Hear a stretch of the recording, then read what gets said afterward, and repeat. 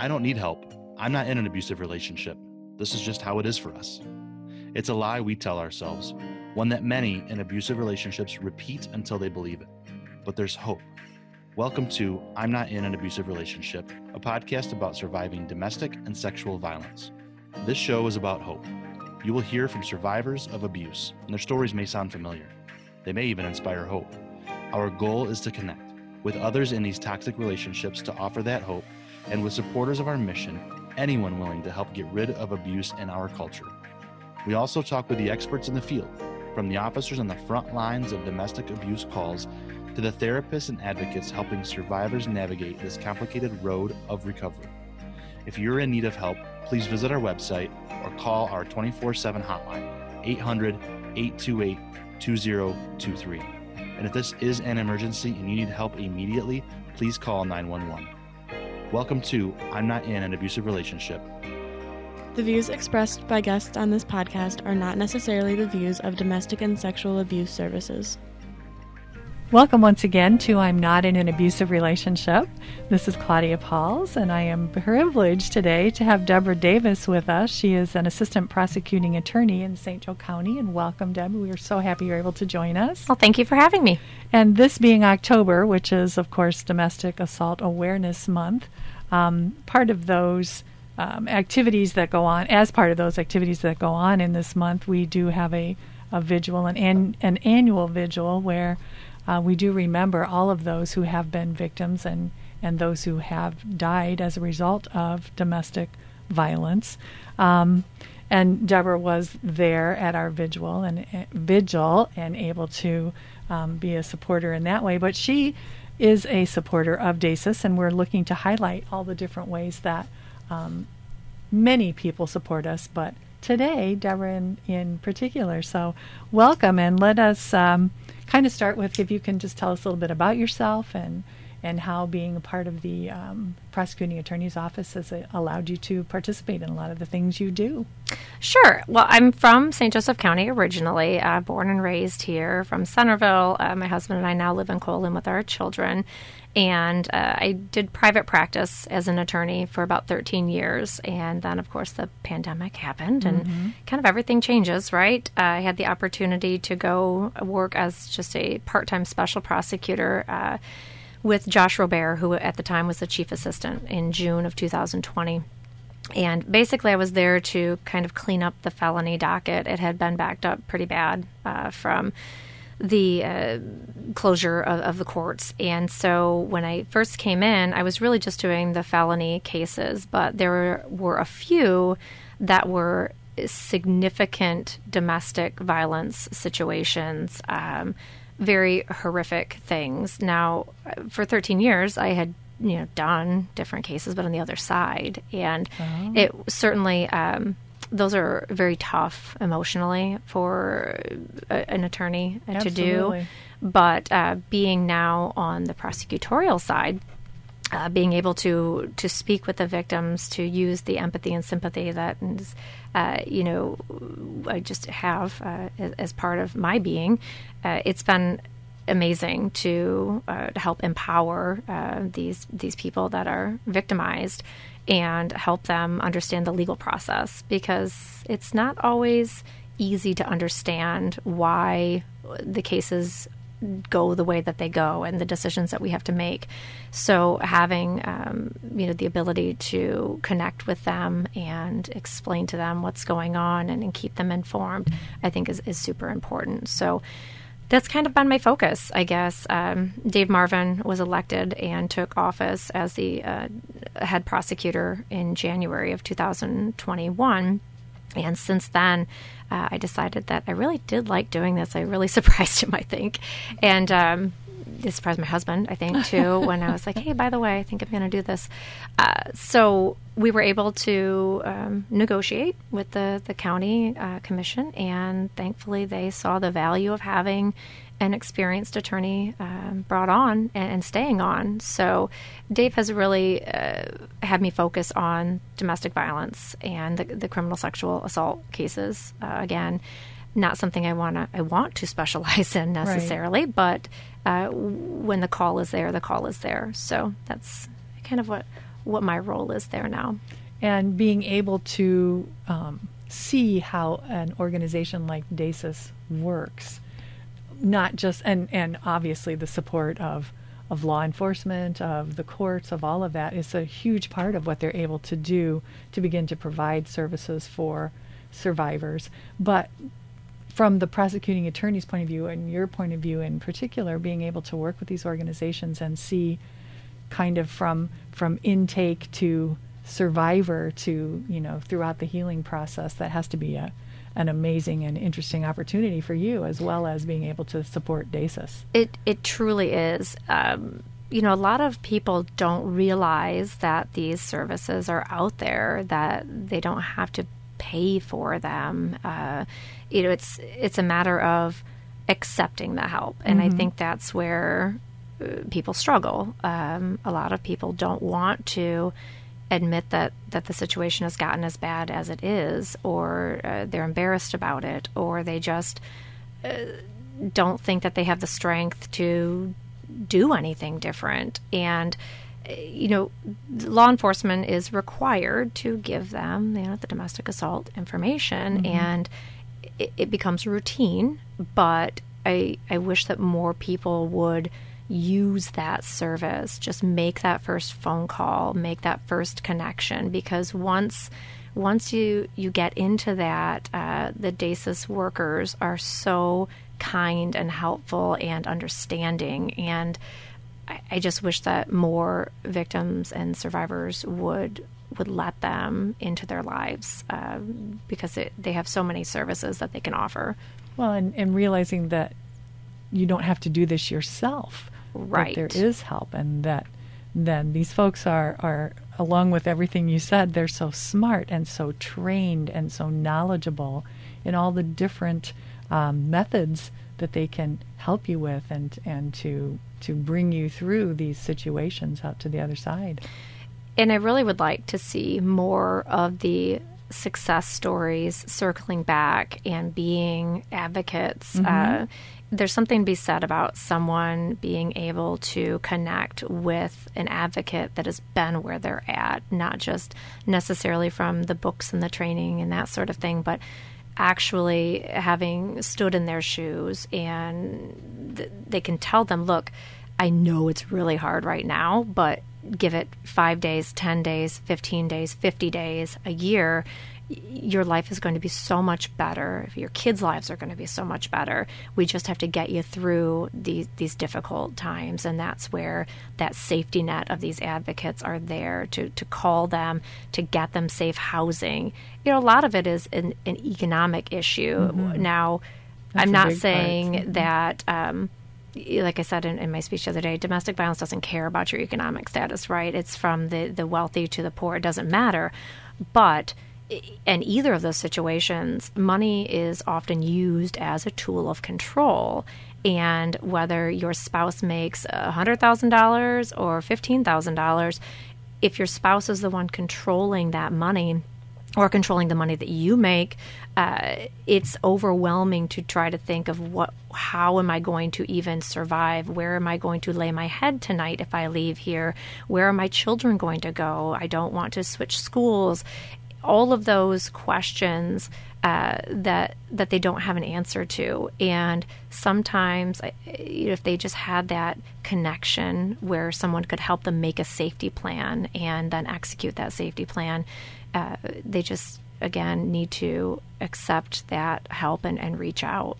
And realizing, well, especially being a prosecuting attorney, when they begin to reach out for help, or whether it's because of law enforcement intervention or how they ended up with the system, for lack of a better word. Right. But to have someone like you who is there to help them, I'm sure realizing that, sometimes you hear just the term prosecuting attorney. It's kind of a scary term.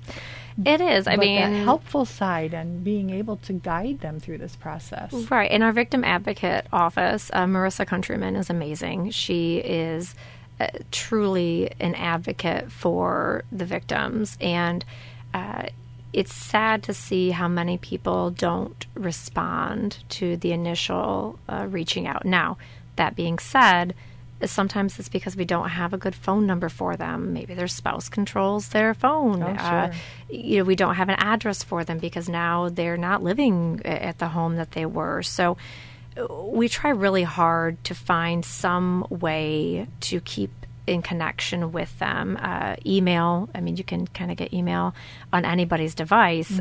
So we've been kind of kicking around the idea of making sure that people that are in this situation, maybe we help them set up a new email that their spouse doesn't have access to, that doesn't know about.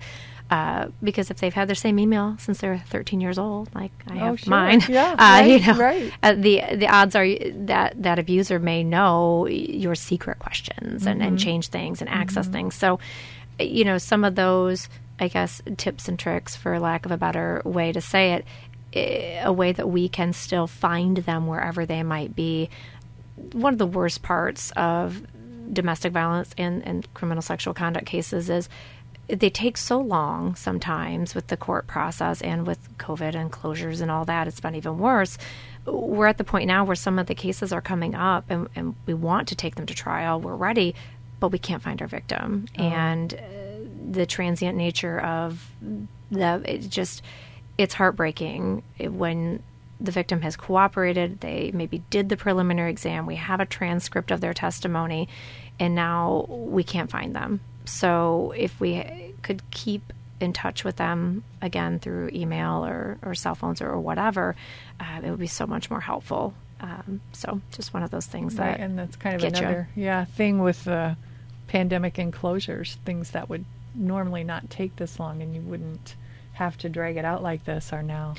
Well, and even so, I mean, your typical case, if it's going to trial, if it's a felony, it could take a solid year, and it's difficult because you don't want to drag it out. It's not fair to the victim, and it's just something that we can't avoid in most situations. So we try to keep them informed so that they're in the loop, that they know that we haven't forgotten about them. But it's just one of the unfortunate realities of the legal system. And how often, I mean, not how often necessarily, but those victims know you before they would have to go to court. You are able to talk with them, to reassure them, to let them know what the process is going to be, and for them to be able to see you once they get there. That would be very comforting, I would think. It definitely does help. Once I started doing this in June, I mean, back in June of 2020, everything was virtual. So we got to know how to use Zoom pretty quick. So I was able to typically successfully set up Zoom consults so that I could have Marissa and sometimes the law enforcement officer there, because they have met with these victims and talked to people. And it was really effective. Definitely. There were a few cases. Obviously, can't speak about specifics, but there was a case where the girl had. I called her the night before the preliminary exam, which is basically like a mini trial. It's at the very beginning of a felony. It's a hearing where I have to present, as a prosecutor, enough evidence to the judge to show that a felony might have been committed by probable cause, and that this person is the person who did it. So that's hard because you've got to have a victim, A, cooperate and tell their very traumatic story. Right. B, they have to point out what this person looks like, what they're wearing. You're not in the same courtroom anymore, but it's still difficult even when you're in a virtual courtroom. So this young woman had been severely strangled, and I called her the night before, and she was like, well, I just really I don't think I want to do this. I don't, back and forth. And I said, I need to see, you need to look in my eyes and I need to look in your eyes. So I need you to log in tomorrow and we'll do a Zoom before court, but I need to see you. I need to, I can't just talk to you over the phone over this. And the next day she logged in, and she was by herself, and she admitted that her abuser was sitting in the car with her the night before when she was talking to me. And she only said that because he Sure. was telling her to say that. And it just hit me. And it's like, we just don't know what's going on. When that camera clicks off or that phone shuts off, they have to deal with whatever is out there. And when the accused is on bond, which with bond reform from our state, it is much more common for people, even with felonies, to be granted a personal recognizance bond, a PR bond for short. And so we have a lot more people. Yes, they're innocent until proven guilty. That's the cornerstone of our criminal law system. However, when they use their relationship to intimidate or to influence, it's really frustrating to me. And I work very hard to bring that to light and deal with it through the court system. And the judges take it seriously when we find out about it. But I shudder to think how many times I don't find out about it, and the case just gets done, and people go on about their lives. If our victims won't tell me or anyone, we can't help them, and that's a very frustrating part of the job. I imagine an organization like DASIS being able to step in and help with that, especially if they know that the potential witness, the victim, is being intimidated or still abused or still under that person's control. Has to be a great asset. It is extremely helpful. I can tell you for years, prior to me coming to the prosecutor's office, I remember DASIS advocates being at court in person with the victims. And I always thought that was a really incredibly helpful service to them.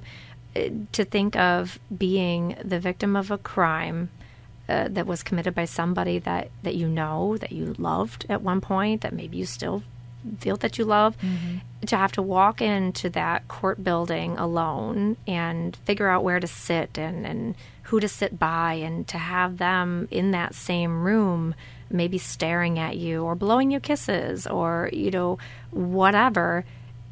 I can't imagine someone having to do that by themselves. Right, terrifying. And so having DASIS have an advocate to just physically be there with the person is incredibly helpful. And it's one of the things that when we go back to in-person court, I really hope that we have enough people to help and do that for these individuals. Right, yes. And DASIS therapists have talked on our show, or in the podcast, many, many, many times about walking alongside a survivor until they are able to walk by themselves. And it's not, we're going to fix this for you, but we're going to be beside you as you begin to fix and to heal all of these situations for yourself. I am certain that court appearance is a huge step in the healing process for these victims and survivors. It is, but sometimes I think it also reopens wounds, and some of the more difficult cases are ones that maybe didn't get put through the system for whatever reason, and it's months later by the time it comes to me for review, and now I have to make a decision whether we issue the charges. And so thinking back again to the police left, the complaint was made, and they wrote it down, and they left, and that person now is alone, left to deal with the ramifications of when that spouse gets out of jail in a day, or maybe two, or if they didn't get arrested at the time, they just went somewhere to cool off, and the police are going to submit this as what we call a warrant request. And then I, as a prosecutor, get it maybe weeks later, maybe months later, depending. Now what do we do with that case? A lot of times we try to reach out to that complaining witness, the victim, and say, look, this just came to our office now. I see it happened 2 months ago. Is it going to cause more trouble for you by authorizing this? Is CPS involved? Have you guys been going to marital counseling? And I think, fortunately, some cases don't get authorized. It was a situation where it was appropriate for police to be called, that it was inappropriate behavior, but with interventions of either DASIS or private therapy or sometimes religious help, they have been able to fix the situation. That's not every case, though, and it's really hard to differentiate between those. But it is something where having those advocates, again, law enforcement giving that information the day that they are there, I just hope that people use that and call and get someone to be there with them. And we are so lucky in our area to have you in that office, being able to look at that whole situation and willing to take those extra steps to contact the victim. Is this going to be better or worse, and how for them to also have a voice into how things proceed. That's huge. Thank you so much. It seems so simple. It seems like common sense, but I guess it's not really been done that way. It's one of those things where you try to not re-traumatize people. And I can't imagine being the person waiting to hear for months, and then all of a sudden, boom, there's an arrest warrant for your spouse. And, what's going to happen now? Just the fallout from that. It's really scary to me. Is it going to create a new domestic violence situation when that spouse finds out that they have an arrest warrant because of something you said? It's tough. But again, we like to be proactive rather than reactive, right? Get in the home, get CPS helping if there's a situation where there's kids in the home and there's the beginnings of domestic violence. Not that any domestic violence is better than the other. I don't mean to say it that way, but before it escalates into uncontrollable violence, there are usually some warning signs that, again, we're going back to the proactive part of our teachers getting involved, our law enforcement getting involved, our counselors for these kids, and putting those safeguards in place and making it okay for these kids to tell us what's happening in their house so that we can help before it gets to the point of mom or dad getting arrested and going to jail. Right, which is kind of the basis of this podcast. I'm not in an abusive relationship.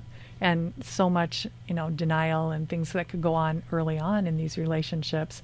If help and law enforcement and education and all of the parties can come together and not, punish, but educate and help and bring people through this before it escalates. And escalate is the perfect word to use. So, well, and I don't want people to take it as if their spouse is displaying these signs that all hope is lost, they're never going to be a better person, because I don't believe that that's true.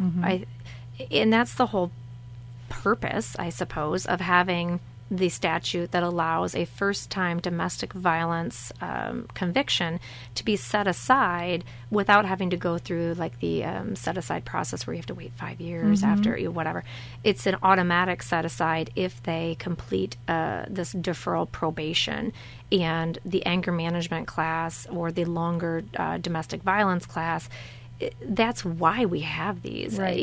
Sometimes you're like, oh, you just come down hard on the defendants. And it's like, no, I truly want to see the defendant do better. I want them to be a better parent, a better spouse, a better significant other. And if that means that, our office, we have to be the bad guy and take them to task and hold them accountable for what they did and show them that behavior is not acceptable, then so be it.